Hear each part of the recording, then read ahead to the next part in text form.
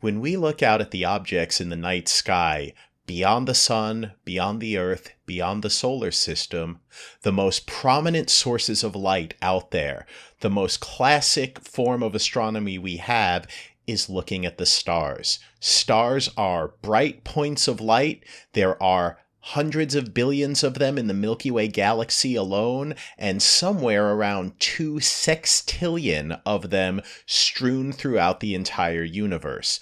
And yet, we know so little about them. We have so little idea because they're so difficult to measure. How many stars are out there? What types of stars are out there? What's the distribution of them over space, over time, and throughout the universe? This is one of the most fascinating questions that's been with astronomy for as long as the science of astronomy has existed. And yet today, in 2022, we're closer to having an answer than ever before. What have we learned? Find out on this edition of the Starts With a Bang podcast.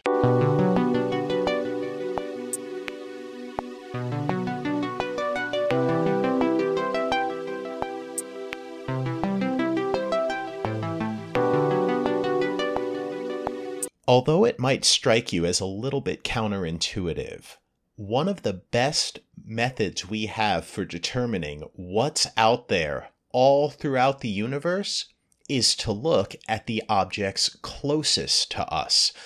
The faintest objects are only visible when they're very close by. And so if we can take a census, a survey of all of the nearby stars and star types that are out there, that will give us a tremendous window into the greater universe. What types of stars are out there all throughout the cosmos? And here to help us investigate this question and untangle what we know, I'm so pleased to welcome Elliot Vrymut to the show. Elliot is a PhD candidate at Georgia State University and an expert in stars and stellar populations all over the place, especially throughout the nearby universe. Elliot, I'm so pleased to have you here and welcome to the program. Thanks for having me. Yeah, I'm so excited that you are here. So let me ask you, when I look out at the stars in the night sky, I know that Proxima Centauri is the closest star to us. It's about 4.2 light years away from us. And yet, if I look up in the sky with my naked eye, Proxima Centauri is nowhere to be seen. In fact, even if I take a good-sized pair of binoculars, I can't find or see Proxima Centauri at all. When I learned that, I was like, oh my, this must be so worrisome that the closest star to us is so difficult to see and find. What is it like to study something where you know, oh wow, if I could see fainter and fainter and fainter objects, I might start to reveal more of them, even very close by, compared to what's classically been known? Is that something that keeps you up at night, that gives you a sort of existential crisis when you're looking at the objects that you see and wondering to yourself, okay, that's what I see, but what am I missing? That is exactly what it's like. It's funny because all the stars that we look at, I think almost none of them would be visible to the naked eye because we're looking at the very low mass stars. And specifically, that question of, do I have everything or are there ones that I'm missing, is exactly what stresses me out about them. It's exciting though, right? Because it's really exploration in a way. It's that feeling of like going one step further and further into the forest and what's the new space around you. So when you get some new data and you look at it, you say, okay, is this showing me something different? Is there some new star here that I didn't see before? So on the one hand, you get really worried about the things that you're missing, but on the other hand, it's like pretty exciting because you do get to uncover new ones all the time. Yeah, I mean, that part has to be exciting as well. I remember when I was first learning about stars, not like as a kid, but like as a, as a student of astronomy, I was told that the sun is a typical star. And now that I've learned more about stars, I would no longer teach that to anyone.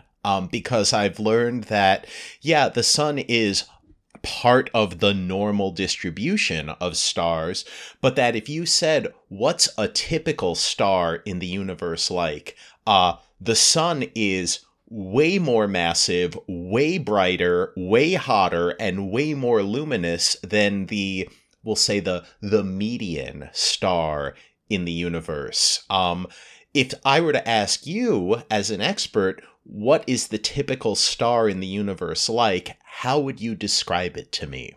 I think you said it exactly right. It's going to be a lot smaller than the sun. So it's kind of funny because whether or not the sun is typical depends on how you're defining what is typical, because we have a lot of stars that are a lot bigger than the sun and a lot of stars that are a lot smaller than the sun. But by the numbers, the most common stars are the ones that are about half the mass of the sun and less.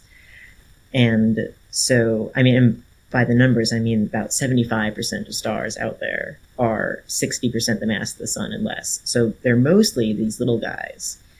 And stars like the sun, at least in our neighborhood, in our vicinity, are much, much less common. I mean, that's so counterintuitive, isn't it? That's so counterintuitive compared to what we typically hear, right? The sun is just a normal star. And when I started learning this, I was like, well, by how much is Proxima Centauri something like a more typical star? Because when I think of that one, I'm like, wow, well, that's about, 10, 11% the mass of the sun. But when you get that low in mass, you're talking about a star that is maybe half the temperature of the sun. Instead of like 6,000 Kelvin, it's only 3,000 Kelvin, which means instead of white light like our sun emits, it's going to be red and maybe mostly infrared light that this star emits. And it's going to be so faint. At 10% the mass of the sun, we're talking about 1,000th the brightness of the sun. Is that typical for a star in the universe? Or am I really talking about, okay, like there are more stars that are like this than any other type, but this is also like the extreme low mass end of stars that are out there? Well, I would say it's pretty typical. I mean, a tenth the mass of the sun is pretty extremely low mass, but the frequency of stars goes up as you go lower in mass. So what you want to be thinking is as you go lower in mass, how common those low mass stars are goes up and up and up, all the way till things are not even mass enough to fuse hydrogen and make light through the normal processes.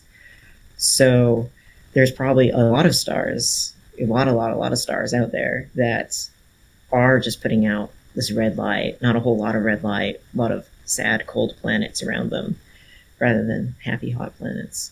Is that what makes a planet happy or sad? Is if it's cold, it's sad, and if it's hot, it's happy? It depends on who you ask. If you're looking for life on those planets, yeah, you definitely need some heat.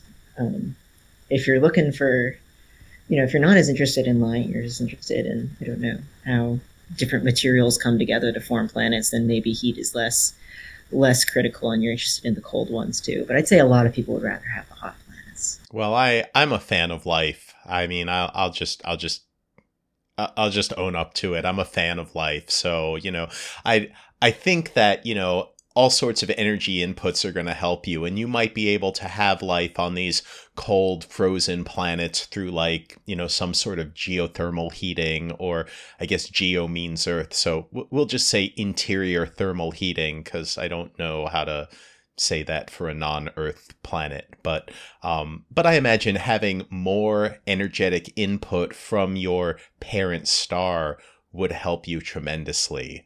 But that's very interesting.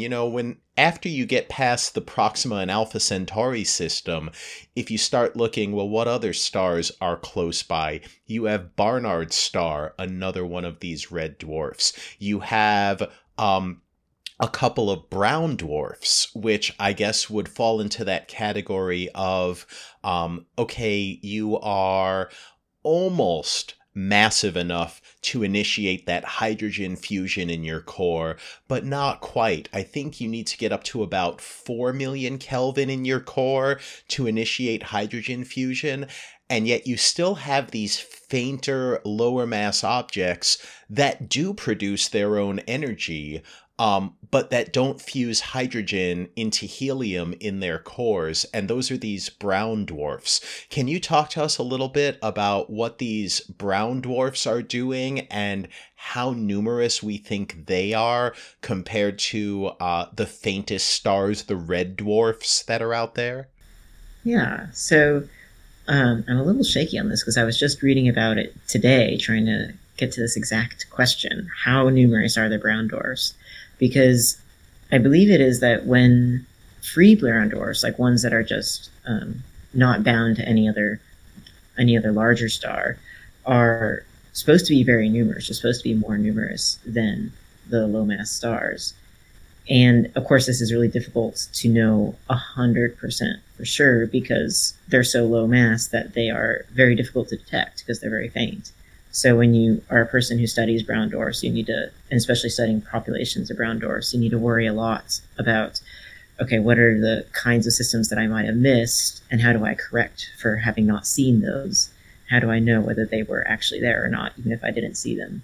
So brown dwarfs are supposed to be pretty common, though they are less common if they're in as companions to stars. So a lot of stars are in binary systems. A whole lot of stars are in binary systems, but it seems like brown dwarfs are not so common as binary companions to other stars. So it's a little bit of a weird dichotomy there. I'm not totally sure what's up with that. Well, let's bring up a couple of things then, because this is a great jumping off point. We talked about at the very beginning. It was my opening sort of salvo to you that, oh boy, you really have to worry about what you're missing, right? When you look out at the universe and you're like, okay, here's what I can see, but I'm only looking, number one, where I'm looking, and I'm only looking with the limits of the instruments I have. What is beyond that? What's fainter than what I can see? What's farther away than what I can see? What's less bright than what I can see? And you have to worry, like, yeah, okay, there might be things out there. But when it comes to the very idea of taking a census of the nearby stars, I would imagine that what you have to do is you have to look in all directions on the sky, and you have to look with sort of this extreme bias towards longer wavelengths, because the fainter, lower mass stars are all going to be at lower temperatures than our sun. And so if I'm looking at optical wavelengths, right, if I'm looking at my blue filter and my green filter and even my red filter, I might miss a huge number of these really cool objects that are primarily radiating in the infrared. So how have you done it? How have you gone and said, I want to measure all of the stars within 25 light years, 50 light years, 100 light years of the sun? How do you go about making those sorts of measurements? So the tricky thing, the key thing is to be exactly aware of what the limitations are of your observations. So ideally you would look in redder wavelengths, but sometimes you don't have that available to you. So you want to say, okay, within the parameters of what I can do, let me do everything I can. And if I see something that doesn't fit within those parameters, then I'm not going to count it as part of the census. And then you need to rely on other people doing other kinds of observations to help you fill all that out. So we spend And so we mostly use telescopes in Chile, for example, to take our observations, and we measure distances to all these stars. And the problem when you use only telescopes in Chile, for example, is this is in the southern hemisphere, and so they cannot see things that are too far above the equator. So we're not looking in literally all directions because we couldn't see things that I can see from my place in Atlanta, for example. But if we're aware of that, and we say, okay, if I saw 1,000 stars within 25 parsecs, I know that if I know that that's not literally everything out there, then I can extrapolate, say, okay, if this density were repeated over the area that I didn't see, now how many stars are there? And then I can start to get an idea of an accurate census. So I think the tricky part is if you are not looking in your the reddest wavelengths, you're not going to get, then your optical observations are not going to tell you too much about how many really, really faint things there are out there. And so as long as you don't say, well, I didn't see any faint things, therefore they don't exist. Sorry, I didn't see any red things, therefore they don't exist. Then you're having a faithful census. And then you need to make friends with somebody who has IR, long wavelength observations, and help them do a census too.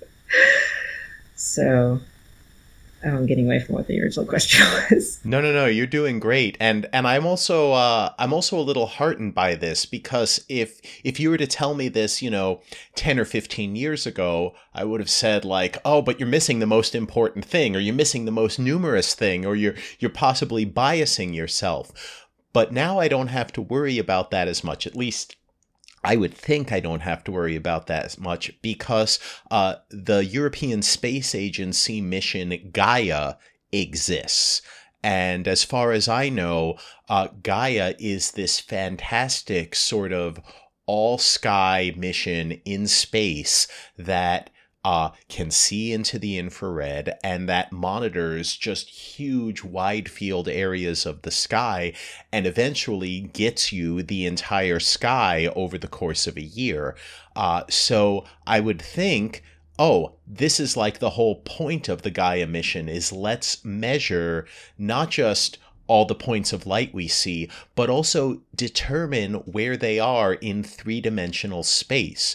Because one of the key things about the Gaia mission, because it operates over the course of a year, is it can measure what we call parallax, where it's the same thing as if you hold your thumb out at arm's length and you close your left eye and then open your left eye and close your right eye and switch back and forth and watch your thumb shift positions relative to everything that's behind it. That's basically what Gaia does, but for stars within our galaxy. And so I would think if Gaia is any good, you should be able to just dive into that Gaia data and pull out what are all of the stars within, like you said, 10 parsecs, 25 parsecs, however far you want to go. And maybe you would have less worry that you're missing some important things. Is that fair? Yes, that's exactly it. We've gotten to my favorite topic. So the wonderful thing about the Gaia mission is that it is all sky, and it's doing everything in a very consistent manner. So this means you have fewer potential corrections you need to do, which means fewer chances that there'll be something you didn't think to correct for, and less bias in the data. And there are things that Gaia is less good at than it could be. It's not perfect, but the nice thing is that it's still taking data, and we expect there to be more data in 2 years from now, and hopefully a couple years after that, depending on their funding. So that means it's going to continuously improve over the next 5 years or so. So I'm really excited to see what comes out of it. But the nice thing about the Gaia data so far is it is giving us all these distances to so many objects that we did not necessarily have distances to before, or that we only had one distance from one person's measurement or one group's measurement. And so now we have a check on that in a really consistent way. So a lot of people are doing some amazing things with Gaia, with really, really big samples, with, not just hundreds of stars, but thousands and hundreds of thousands of stars, which was not possible before Gaia, just because that's a lot of observing time on the ground to get all that, and it would have come from all sorts of different instruments. So when you know something has been observed so completely, you can really, really come up with really see some new things in the data. But the wonderful thing about it is it's giving us these distances, which allows you to make these wonderful samples. I mean, knowing where you are in three-dimensional space has got to be so important. Can you tell me what some of the worries are if you observe something with your telescope in Chile and someone else observes a different object with their telescopes in the Canary Islands, and someone else observes a different set of stars with their telescopes on Mauna Kea? I would think that if we understand optics and instruments and astronomy, that it wouldn't matter, or that it shouldn't matter, which instruments you use to take your data, that you'd really just be able to calibrate it properly, translate from one image to the other, or from one instrument to the other, and then you'd be able to sort of bring this unified data set together even across different instruments. Some people have assured me, yes, that's exactly what we do and there's no problem. And other people have given me a little pushback against that and have said, yeah, that's how it should be. But in practice, things are a little muddier than that. What's your take on this issue? I think it depends on exactly what kind of science you're doing. So some observations, the trick is there'll always be some difference between different instruments, even if they were manufactured in the same facility and are supposed to the same specification. There'll always be minute differences. And some science, these differences never come up. Like, for example, if you're measuring just how bright something is, and you are not measuring it enormously precisely, but just decently precisely, probably all these different instruments will give you the same answer if you're using the same filter and as you say, accounting for the optics properly. Now, when you do something like measure distances, it actually requires some really extreme precision. I mean, for example, we're measuring the positions of the stars on our CCD chip to about 1/100th of a pixel as far as the positions go. And from those really precise positions over time, we can measure how much they shift from the parallax and get the actual value for the distance. And this has not really been possible to the precision that we have it today, even the pre-Gaia precision, up until the second half of the 1900s, because we just did not have the precision for it.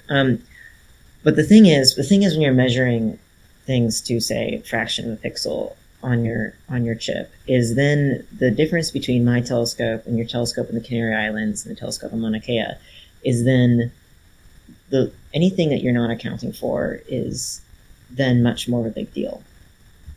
And it turns out there's a lot of subtle things that affect how, say, your CCD chip is warped. There's a lot of subtle things that affect that, which affects then the position that you are trying to measure. So things like, how humid is it outside today? What's the temperature outside today? What's the temperature precisely of the coolant in the dewar? Things like that. So in theory, it's possible if you account for every single little thing, but to combine different types of data and things like to get really precise measurements. But in practice, it turns out there are many, many tricky little things that you never figure out until you're in the process of doing it. And you can make a whole PhD thesis out of that. So this is kind of good news for me, because that means there's still more work to do.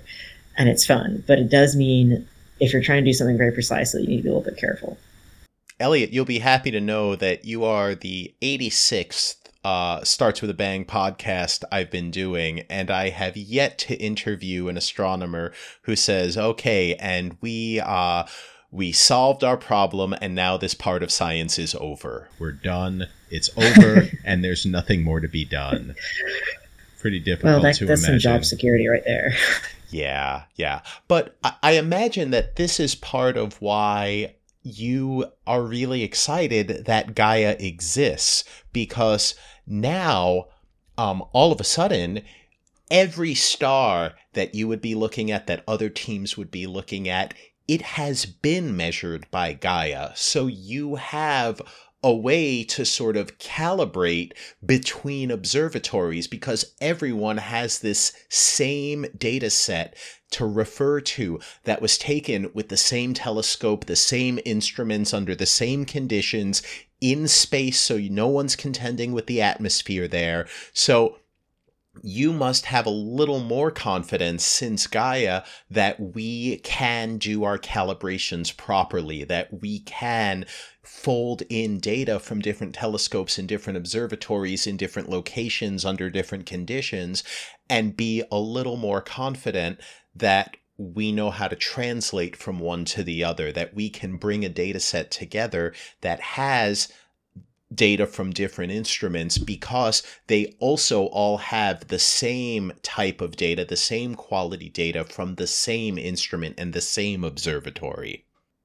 Yeah, it's an enormous relief in a lot of ways because as long as people using the Gaia data are aware of the things that Gaia is good at and not so good at, then all you need to do is go check to make sure that they're keeping an eye on that. And now you know, okay, great, they're using good distances. I don't need to worry about that. And I can focus a little bit more on what the results are actually saying. One less thing to worry about. So and it enables a lot of new science. Like I have a plan about using Gaia data to improve the way we're doing our science with our measurements of stars' positions. So it's really exciting because it's going to allow us to do a bunch of new things.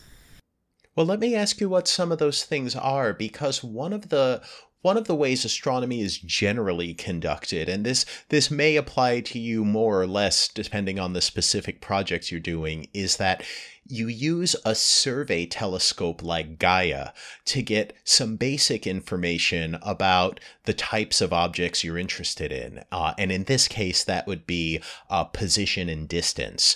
But then what you do is you say, okay, now that I've got my candidate object, now I want to use superior instrumentation on the ground, maybe with a larger telescope, maybe with a special set of instruments to do follow-up observations where you can get more, better, and different science out of it.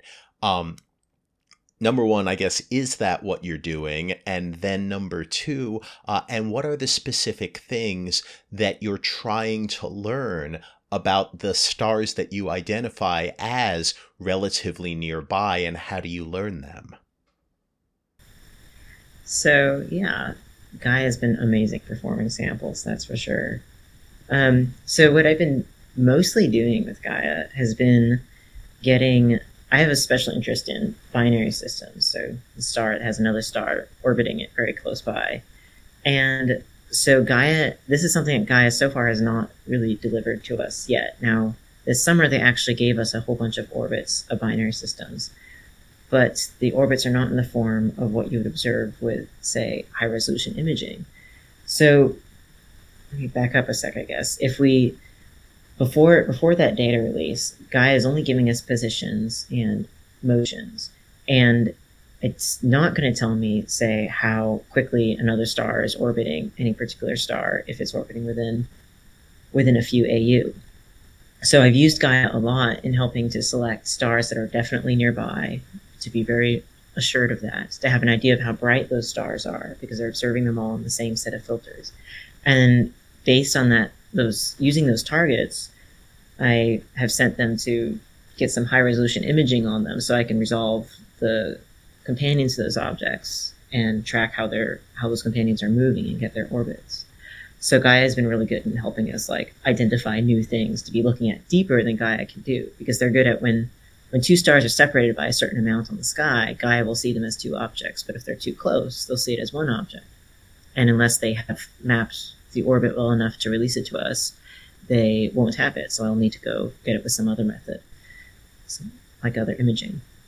So what we've been doing with this is we've been saying, all right, well, if I map the orbits of a whole lot of different companions, all sorts of different sizes of M-dwarf companions, do these orbits look different based on what type of M-dwarf it is? If it's a bigger one, or if it's a very small one, or if it's not actually a star, it's a brown dwarf. And so that's something that we've been able to do based on the Gaia data, that's for sure. Well, that's really interesting. You know, one of the things that really surprised me when I learned it for the first time is because, just like I had heard, the sun is a typical star, and then I learned actually the sun's probably brighter and more massive than about 95% of the stars that are out there in the Milky Way. Um, I had thought that the sun was relatively typical and our solar system was relatively typical in terms of that we have a star and the star is orbited by planets and other objects. And it turns out that that's only true for about 50% of the stars in the universe, or the stars that we've taken good measurements of. The other 50% are members of multi-star systems. And while I think most of them, like 30 to 35%, are in binary systems, there's actually a whole significant fraction that are in trinary, quaternary, or even larger numbers of multi-star systems out there. And so when you're studying the stars that are out there, I understand what measurements you would make to say, okay, this isn't a singlet star system like the solar system, this is a binary system. But when things start getting complicated and you've got 3, 4, 5, 6 or more stars in there, what do you do about that? How do you untangle how many stars are actually in this thing? It's a mess. It's always a mess. Um, it's I really cross my fingers and hope there's not more than 3 or so in there. So it really depends. Sometimes you're lucky and you will see an extra companion or two on the sky, and you'll have a distance to it, same measure with Gaia, and you'll notice it's at the same distance as the first star you were looking at. You realize that the only way they have the same distance is if they're gravitationally bound. So sometimes you're lucky and you just see it sitting there. Other times you'll be looking at something. It's really common actually to look at a system with spectra and realize that in the spectra you see a Doppler shift that can only be explained if there's another star orbiting it very, very close by to it. So sometimes you see extra ones like that. And then sometimes you do the astrometry that we do and see that the position of the star is changing, it's moving back and forth. So you can suppose there's another star there in the system. So all these things happen. Sometimes you're looking at your secondary star and you see another star there. And then what do you do with that is you really cannot do much with it unless you are set up to deal with it. And by that I mean, what we like to do with binary systems is we like to fit their orbits and find out exactly what values describe the orbits, and so you can draw their paths on the sky and figure out where it was yesterday and the day before and 100 years ago. With a triple system or a quadruple or anything like that, you need a really special code to fit it because the motions get really complicated, especially if your extra stars are pretty darn close to your original two. Then you have the gravitational forces are coming from all sorts of directions and changing a lot over time. So you really need an orbit fitter that is set up to deal with a system with exactly that many stars, which is a lot less common. That's why there are people, it tends to be that people either specialize in binary systems or triples and quadruples and higher order multiples, because if you're going to do those things that are bigger than binaries, you need to spend all your time on it because it's such a mess. A fun mess, but it's a mess. I mean, I can't even imagine how complicated it is, I bet, because I can understand some of this. Like if I have a star and it's in a position on the sky and I'm observing it relative to, the other objects in the sky, and I see that it has some periodic lateral motion, some periodic side-to-side motion, or a periodic Doppler shift where, especially if I'm doing spectroscopy, I see lines shift over time as far as wavelength goes, then I know it's either moving. If I see the jitter in the motion, I can see like, okay, it's moving in the transverse direction, or I can see it's moving in the line of sight direction. And that's one way to tell that there's something else there. And I can understand that, okay, if I take a spectrum of this and I see that there are actually multiple lines there, multiple closely spaced lines, maybe I have two stars. And I understand from orbital mechanics that if you have two objects that are very close together, you can't really get a third object in there unless they're farther away by a certain amount. And luckily, most of the objects are either singlet or binary systems. But then there's the oddballs, right? You have a bunch, I think something like 10% of the stars out there are in trinary systems. And then you have a star, I believe, Castor, the famous naked eye star Castor with Castor's twin Pollux up there. Castor, I think, is a sextuple star system, and it's also pretty close by. I think it's less than 100 light years away.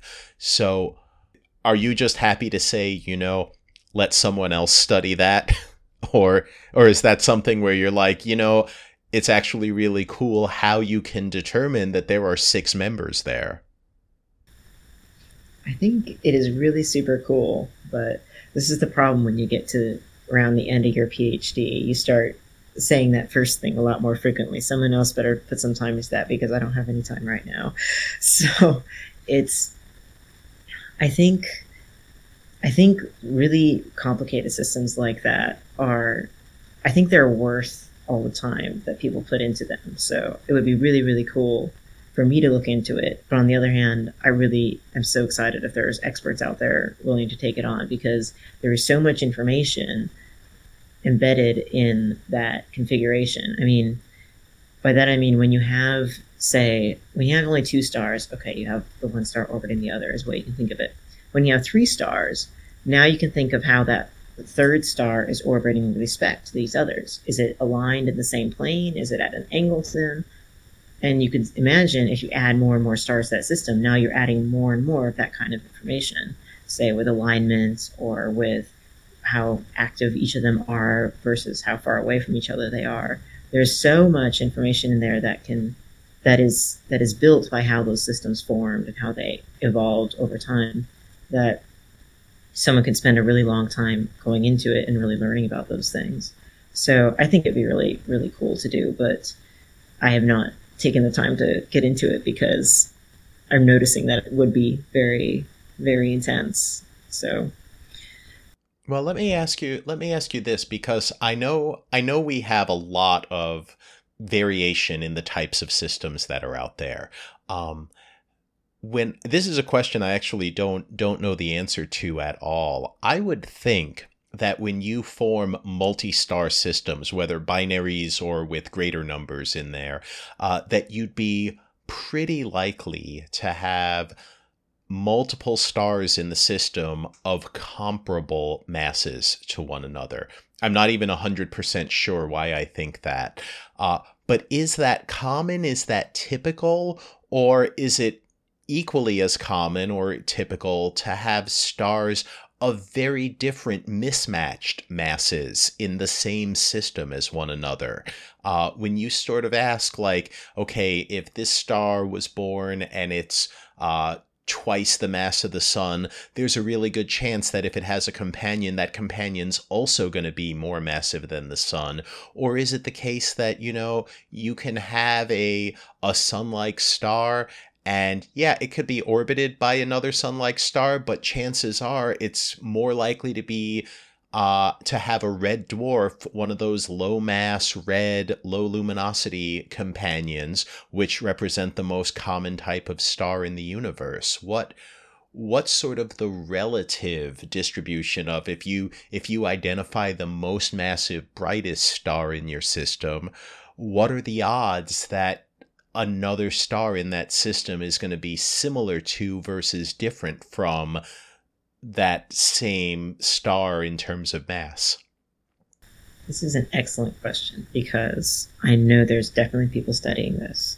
So I'm pretty sure the answer depends on how massive your primary star is. So I think I think the rule of thumb is if your primary star is more massive than its companion star, the secondary star in the system, is more likely to be of similar mass. I think we see, as we say, more stellar twins as you go up in mass. So this is not so much the case with the low mass stars. I know we have so many that are the companion is half as massive as the primary or very low mass. And it also depends on how close the companion is to the primary star. If it's whereas I think if you're closer to the primary star, you're more likely to be a twin to that primary star. So there's a couple different axes on which this depends, right? It depends on how massive your system is, and it also depends on how close the companion is. And the reason why it depends in both cases, the reason for this dependence, I think, comes down to how stars form and which, how mass tends to get distributed as it collapses down to cores. Well, let's see. If I take a look at that closest system to us, the Alpha Centauri system, if I remember right, Alpha Centauri itself is a binary system, that it has an A and a B component. And I think the A component is like the sun, and the B component is less massive than the sun, but not by an absurd amount. I think it might be like 70% the mass of the sun. So these, I think, orbit each other at about the distance of Jupiter from the sun. That they're pretty close together. They're not super close together, but they're pretty close together. Proxima Centauri is also gravitationally bound to the Alpha Centauri system, but it's only like 10% the mass of the sun, and it orbits much farther away. I think it's like if the sun were Alpha A and Jupiter were Alpha B, I think Proxima Centauri would be somewhere like when Sedna gets farthest from the sun, and I think that Sedna is still the object with the farthest known aphelion from the sun. So you're talking like 1,000 astronomical units away, or maybe 2% of a light year away. That Proxima Centauri is actually very well separated from Alpha Centauri A and B, but whereas Alpha A and Alpha B are relatively close in mass to one another, I think they differ by 30% or so. Proxima Centauri is way, way less massive than either of them. Is that a fairly typical configuration, it turns out? I don't remember how the mass distribution is for the hierarchical. We call this an hierarchical triple because it's a little bit hard to explain, but where the two stars are very close, and then the third one is the oddball really far away. And I know it's not really uncommon for there to be an M-dwarf hanging out in a system with a sun-like star, roughly sun-like star in mass. So they do happen. I think in triples, especially, a lot of the typical rules start to go out the window. It's easier to come up with rules for when you only have two stars that you need to describe. So with two stars, high mass, you're likely to be a twin. Low mass, you're allowed to be pretty different. As soon as you bring a third star into there, come on, Ethan, give me some time. Wait till I've done more research. Wait till I have better data. Wait till I have more data. We're not there. It gets really complicated too if you include third stars that are really, really far from the primary set like that, because now the orbital period is hundreds of years, 1,000 years or more. You're not going to have observations that cover that entire period. So we have a little bit of motion characterized, but we really had to extrapolate we're basically giving it our very, very best guess about how widely that Proxima Centauri is orbiting the Alpha Cent A and B pair. So it's tricky. A lot of people who are doing surveys of things like triple systems have to be a lot of they very carefully define like the limits of their surveys. Like, am I going to include things that have orbits of 1,000 years? Well, then you need to worry about how well is it characterized, and if it's not, if the answer is kind of sketchy, then maybe it's going to throw off your results. Maybe it's not going to be representative of what's truly happening deep down. So the different surveys of these things get more and more different from each other and difficult to put together, I think. You start considering really extreme systems. Elliot, now you've really got me worried, because I'm thinking, okay, what are the things that determine the period of a system? And yeah, like distance is a huge factor, right? If you're very far away from a star, it's going to take you much, much longer to orbit it, right? Neptune orbits the sun in 164 years, whereas Earth orbits the sun in 1 year. And while we have plenty of 1-year surveys, we have very, very few 164-year surveys. So the farther away you go, I understand that's going to be much harder to get those long baselines. But another thing that determines the period of your orbit is the mass of your primary star. The more massive your primary star is, the faster an orbit is going to be at the same distance from that star. If I were to replace the sun with, say, Proxima Centauri, a planet at the distance of Jupiter would take far longer than the, 12 years that it takes Jupiter to orbit the sun. We'd be talking about many decades for something like Jupiter. For something like Neptune, we'd be talking about many centuries, maybe even a millennium for an orbit to occur, right? This is frustrating. So now when I say we're going to come to the most common type of star in the universe, these red dwarfs, these M-class stars, and I'm saying, and is there a red dwarf companion? Is there a brown dwarf companion? It must be sort of frustrating to think, yeah, I can tell you this, maybe out to the orbit of Mercury, and that's it. I'm sure the situation isn't quite that bad, but I also worry that maybe it's not that much better.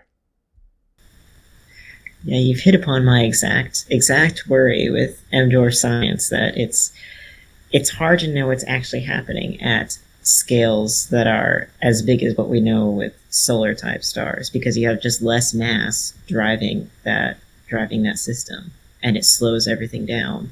So it's funny, we know a lot of things about companions that are relatively close in to M dwarfs, because if I were to bring that very small companion in close to the star, well, now its orbit will speed up, and it's fast enough for me to observe during a normal granite cycle or something.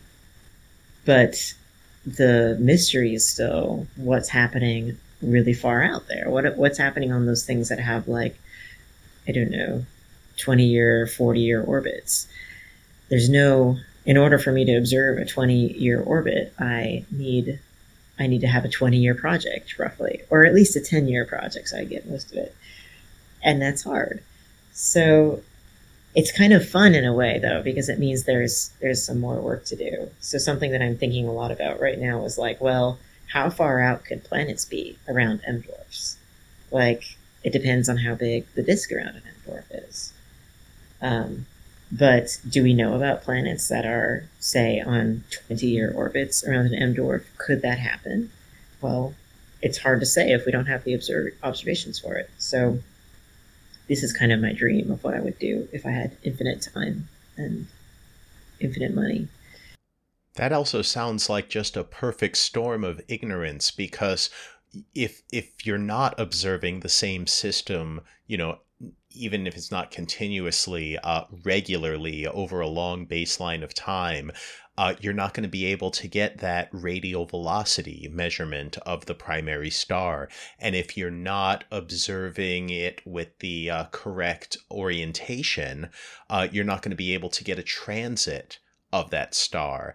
And if you are just looking at say, an M dwarf system and you're taking the cumulative amount of light from it, if this isn't an eclipsing binary, if this is just a binary system, how much are you really going to be able to tell that if the companion of the M dwarf star only changes the overall brightness of the system by like 2 or 3%?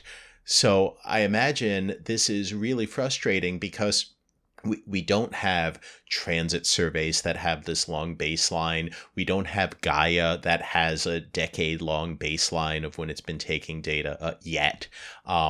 And a graduate student's career, if your graduate student is your grad student for 10 years, everyone's unhappy about that, including and especially the graduate student. So, this has got to be a worry about like, okay, for an M dwarf star, can we even measure something at the distance of Earth from the sun? If there were a companion out there just separated by the Earth-Sun distance, would I be able to see it in the amount of time we've been looking?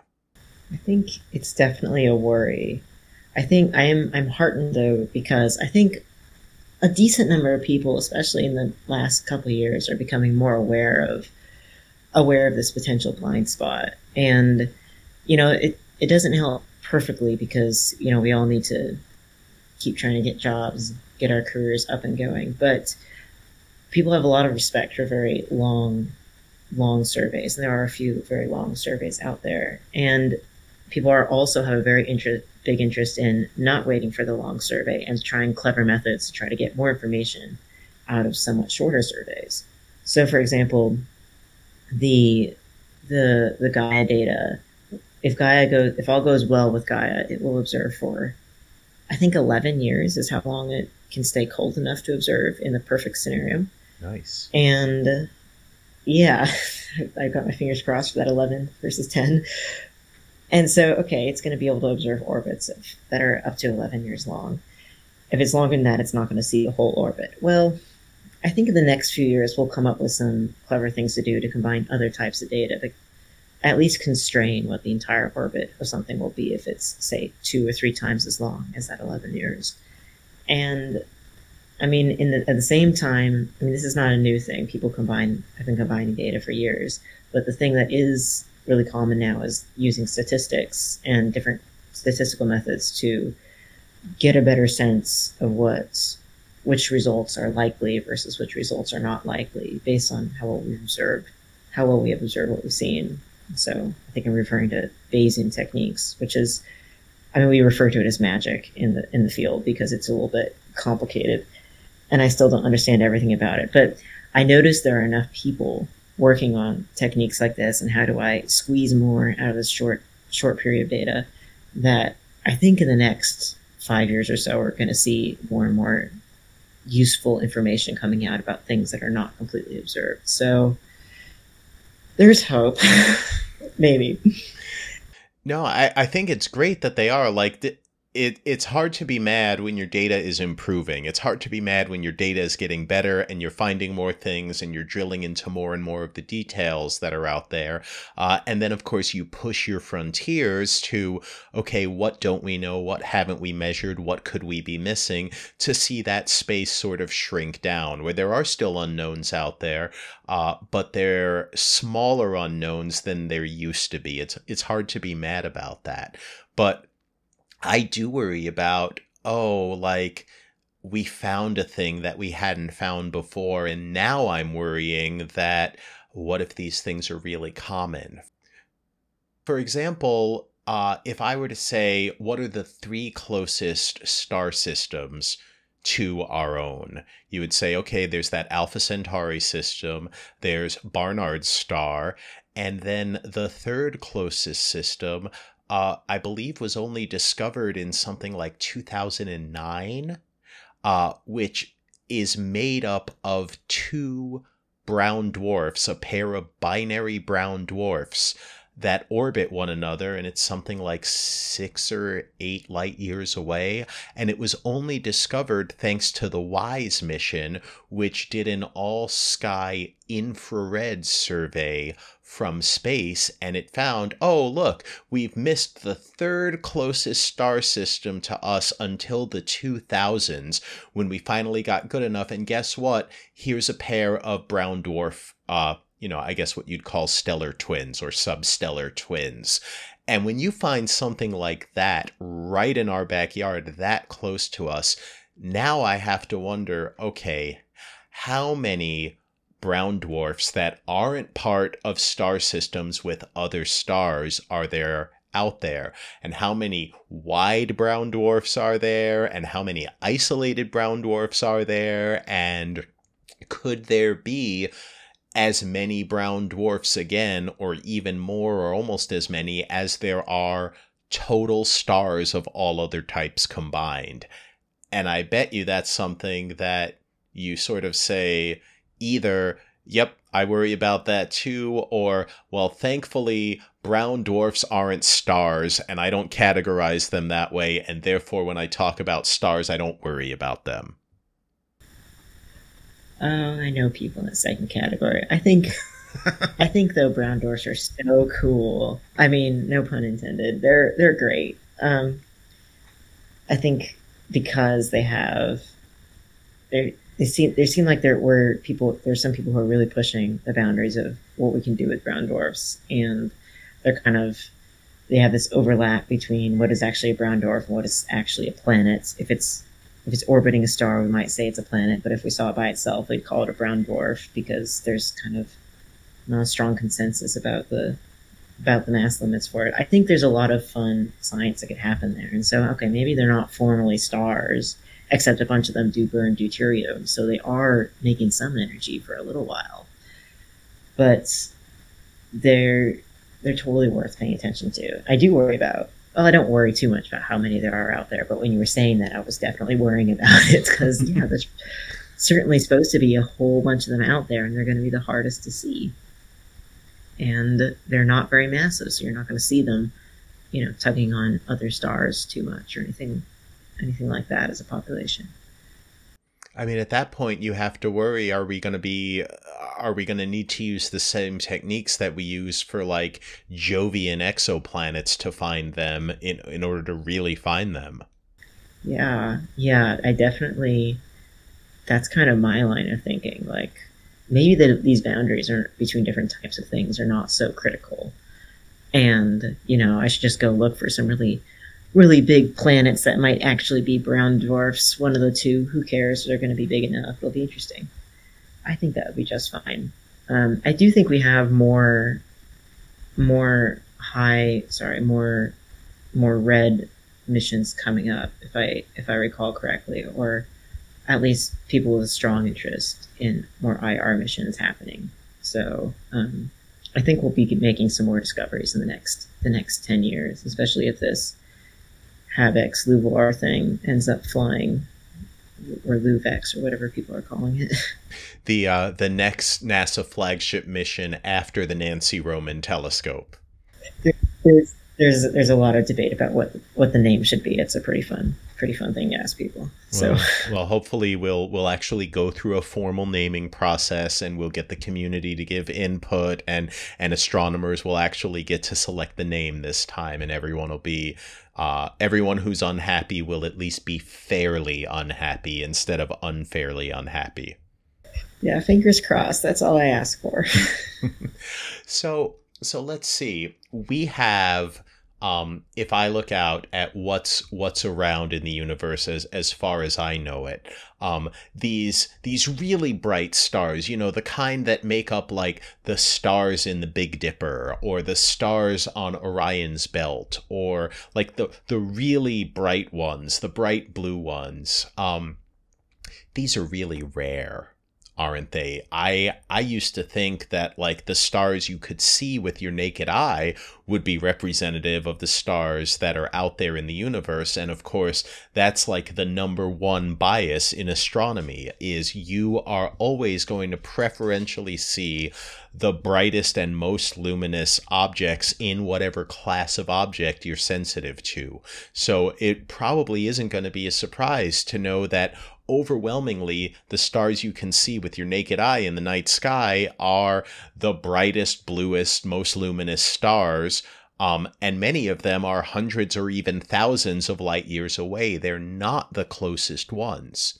So it would stand to reason then, if I wanted to actually know what types of stars are out there in the universe, I would just grab a random volume that was rich in stars, like the nearest however many light years or parsecs you wanted within the sun, and try and measure and collect all of the stars in there. Now, when we do that, like you said, most of the stars, I've heard 75 to 80% or so, are these red dwarfs, are these low mass, low luminosity stars, but that are still fusing hydrogen to helium in their core. And then you have maybe another, range of stars that are sun-like, where if you go to higher and higher masses, there are fewer of them, but each individual star has more mass. And then when you go to the really massive ones, the ones that you're like, oh, someday that star is going to be a core collapse supernova, that might only be like 0.1 or 0.2% of all the stars that you make. And, some of them are going to be singlets, binaries, etc.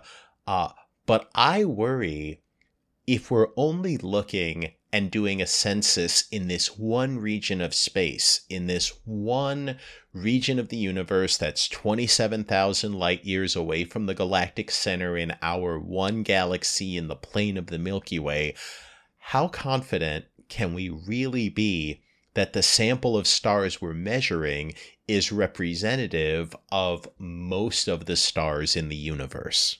That's a hard question because I was just worrying about this as you were describing it, because we are in the Milky Way galaxy, right? And the Milky Way has some structure to it. It's got these spiral arms and stuff like that. So if you define your volume wide enough, it's going to represent something different than if you define your volume very, very close to you. So, and does this represent all the stars in the universe? Well, probably not exactly, because what fractions of different types of stars form depend a little bit on the environment and what kinds of elements are available in that gas and stuff. It makes some difference. So one part of one galaxy is going to be different than another part of that galaxy versus another part of a different galaxy. So I think you kind of have to just accept that it's never going to be perfect, because you're describing something. It's kind of like you're making an average of something that is intrinsically varying over space in all sorts of directions, and it's never going to be perfectly descriptive of every single part of it. It's just going to be kind of an average. So I don't know. There's no really awesome answer to it, I think. Well, let's think about it, right? If I wanted to say, okay, let's take a look at what we could say about that. Obviously, measuring the closest objects to you, wherever you happen to be, it isn't everything, but it is valuable information, particularly if you can sort of make some estimates as to how long it's been since these stars formed. And we have ways of measuring stellar ages. Because we also know that there's a link between a star's lifetime and its mass, right? There's the saying from Blade Runner that the flame that burns twice as bright lives half as long, and for stars the situation's way worse than that. If you're twice as massive a star As another, I think you only live 1/8 as long. So if you get a star that's, 10 solar masses versus a star like our sun that's one solar mass, yeah, our sun might have a lifetime of around 10 to 12 billion years. But a star that's 10 times as massive is probably going to live only 10 to 12 million years. It's only going to live a few tens of millions of years before it burns through its core fuel and dies. So if we're looking at all the stars around us and the youngest star is 100 million years old, we shouldn't be surprised that we don't have these most massive stars, because if we did, they'd be dead by now. And by the same token, these M dwarf stars, these red dwarf stars, they might only have 10% of the mass of the sun. So instead of living 10 billion years, they might live 10 trillion years before dying, much longer than the current age of the universe. So maybe it shouldn't be that surprising that we've seen so many red dwarf, low mass, low luminosity stars close to us, because none of them have died, whereas some fraction of many of the others, possibly even all of the others at the high mass end, have died relatively close by us. I think that's actually, I haven't thought about that in ages, but yeah, that's exactly it. There's two big factors that govern how common is any one type of star. Number one is how often does that type of star form?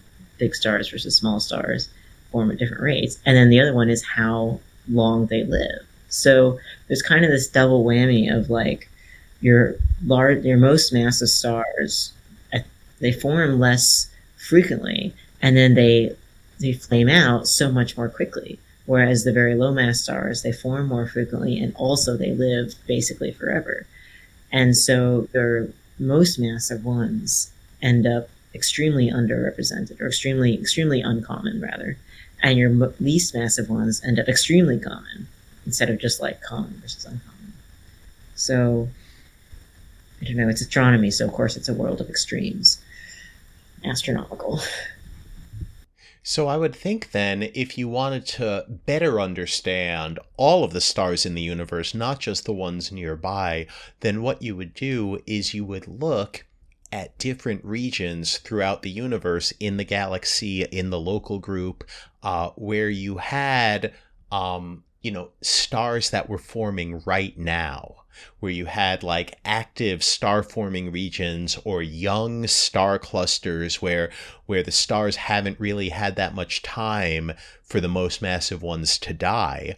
And then you can sort of ask, okay, well, when we formed them, what did the distribution of different types of stars look like? And then based on what we see in our own backyard, what can we infer about what's out there beyond the limits? Like if we can only see stars that are blue and white and yellow, but not the ones that are orange or red because they're too faint, but we can see the slightly blue and then white and yellow and orange and red and even the brown dwarfs nearby us, what can we infer that's beyond the limits of what we can see in those other regions? So I guess there would be sort of a combination of data sets from different sources that investigate different things, and eventually, hopefully, you'll be able to come up with, oh, well, when you form stars from a gas cloud this massive that has this ratio of heavy elements in it, here are the types of stars you're going to form in what relative numbers and abundances. Is that the grand plan? I'd say, I haven't thought about it that way, but that's pretty much it. Because as you're talking about, okay, we want to look at star forming regions, I'm thinking, yes, but we need to take into account what the environment is in that star forming region. And then that's exactly what you would do. Now, I'll be happy enough if other people do it though, because high mass stars are complicated in their own way. They have lots of fun things happening with respect to winds and things like that. So it's a lot. There's a lot of physics that happens there. So it really they really require all the help they can get. On the other hand, when you look at star forming regions, you also see things like disks around stars because the stars are very young. And I think we're seeing in a lot of disks now gaps where planets are forming, and that's pretty interesting too. So in that sense, that is part of the grand plan. Grand plan now that I think about it. Well, there's lots of different adjacent and overlapping fields out there, and I think there's no shortage of problems you're going to run into to solve. Let me ask you, some of the things that are big open questions today, some of the things we don't know the answer to in your field. What are you looking forward to us figuring out? And are there any either current or future or proposed missions that can help us answer those questions? I think the things that I am most interested in figuring out are there's so many things. So I'm thinking about this pretty carefully. So one of the most complicated things I think in the field of stars and planets and everything in between is what makes a planet's atmosphere the way it is today. And specifically, the Earth's atmosphere is complicated enough and it's gone through several different phases. So as we detect more and more planets, people are really getting concerned now with, okay, well, we know that where these planets are, we know roughly how big they are, but if I want to know whether they can have life, I need to understand whether they have an atmosphere. And it turns out atmospheres are so complicated. I mean, it's this mix of gases. It depends on how much heat is coming from the interior of the planet versus the star versus what other sort of planets and stuff is around. There's a bunch of things that we cannot detect that might have an effect, like how many little asteroids might be hitting it over its lifetime. All these things are going to influence your atmosphere.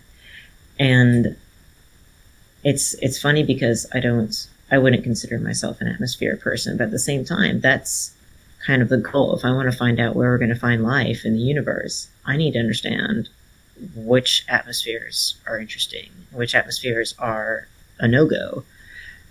So, and this is the thing that the JWST is supposed to really help out with, because if we see the light pass through a planet's atmosphere, we know very, very well what that light should look like if it were not passing through the atmosphere. Then we can figure out what is actually in that planet's atmosphere. So we think about planets that cross from stars. And when you describe it like that, it sounds very easy, but it turns out it's extremely complicated to figure out. So this is the thing that I'm most excited about seeing in the end, though. I mean, I think it's going to depend a lot on what elements are available when that planet is forming, how bright the star was while that planet was forming, how big the planet is, how massive that planet is, what the other planets are nearby. All these things are going to come into play with how each planet looks and what's happening in its atmosphere. And I mean, my own contribution to this is I'm really interested in what are all the other bodies in the systems and how are they all moving with respect to each other. So if I could play any sort of role in helping people figure out atmospheres, that would be the most amazing thing, honestly. So I think the nice thing about the JWST is we have data coming out of it now. From what I see on social media, people are getting data in their inboxes, and it looks phenomenal. There's been pictures coming out and everything. So I think we will have some really interesting results just in the next couple of years on this topic, but it's going to take, I don't know, maybe a decade at least, at best, of people figuring out this really, really complicated puzzle. Because remember, also, we don't have just Earths out there. We have, things a little smaller than Earth, a little bigger than Earth. We have Jupiters. We have planets that there's no solar system analog for. So there's a lot of fun material that's going to be covered in just what's happening on the surface of these planets. So yeah, that's what I'm excited about.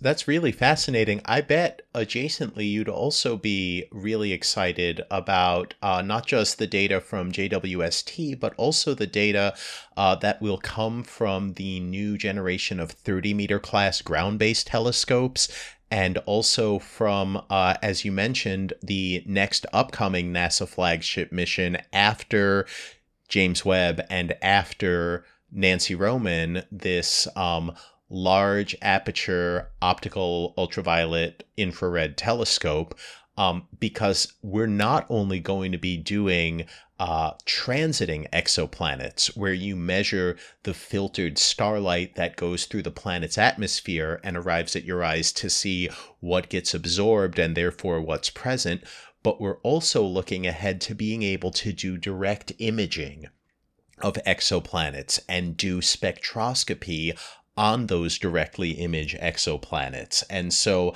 I think that even when you don't get the perfect alignment that you need to get starlight filtering through a planet's atmosphere, you can still measure, well, what gets absorbed, what gets transmitted, what gets reflected, what are the presence of various species of gases and clouds, and what are the various compositions in the atmosphere there.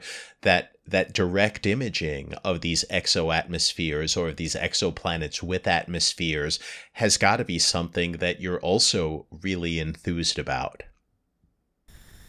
It wasn't even totally on my radar, but now that you bring this up, it's going to be amazing, because you know what?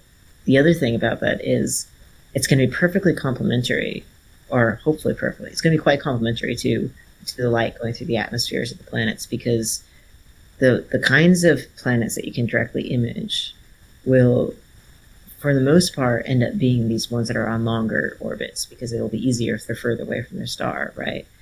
Whereas the ones that pass in front of their star we measure the light coming through the planet's atmosphere and get the atmosphere that way, will tend to be more shorter period planets. And so it's going to be really phenomenal to have both these sets and to see, okay, what kinds of similarities and differences do I see from these closer planets versus further planets, especially if they are all, big gassy planets that you would imagine being similar to Jupiter. But now we'll actually get to see, okay, how similar are their atmospheres based on how close and far they are from their star. So, yeah, that's going to be awesome. Yeah, I think the rule of thumb I learned is that with JWST, we'll be able to get transiting exoplanet spectra for super Earth size planets, planets of about twice the radius of Earth, in Earth-like orbits around sun-like stars, which is great, but not exactly what we're looking for. But by the time we get to that next generation of flagship telescope, they actually expect to be able to do direct imaging of Earth-sized planets around sun-like stars, that they think the coronagraphs will be that good that, hopefully 20 years from now, that's exactly the type of measurements we'll be talking about taking. And if you are curious about life in the universe, I not only encourage you to be excited about that, I really encourage you to expand your mind beyond thinking about Earth-like planets around sun-like stars, and to start thinking about planets of different sizes and masses, some hotter and some colder, around the more common types of stars in the universe. Even if your odds of winning the lottery are lower, if you get 20 times as many lottery tickets, that might actually mean that the most common type of life that emerges, or the most common place for life to emerge, might not be on a planet like Earth at all. When you're the only example of success that you know of, you run into this problem that you have no idea what the odds are of winning the other prizes, or even what the other prizes really are. And I hope every day that whatever the grand prize for life is in the universe, that we aren't it. It's a really fantastic analogy. So, Elliot, I really want to thank you for a fascinating and far-ranging conversation here today. I'm sure that our listeners have learned a lot and are very pleased to have gotten to know you a little bit better. can I ask you, with all that we've talked about and all that you're thinking about, do you have any final messages that you would like to leave our listeners with? I mean, I think the very best final message is kind of what you already said, which is the best thing we can do in astronomy or in science in general is to start looking for the unexpected thing and to do our very best to sort of drop all of our preconceived notions about whatever it is that we're looking for.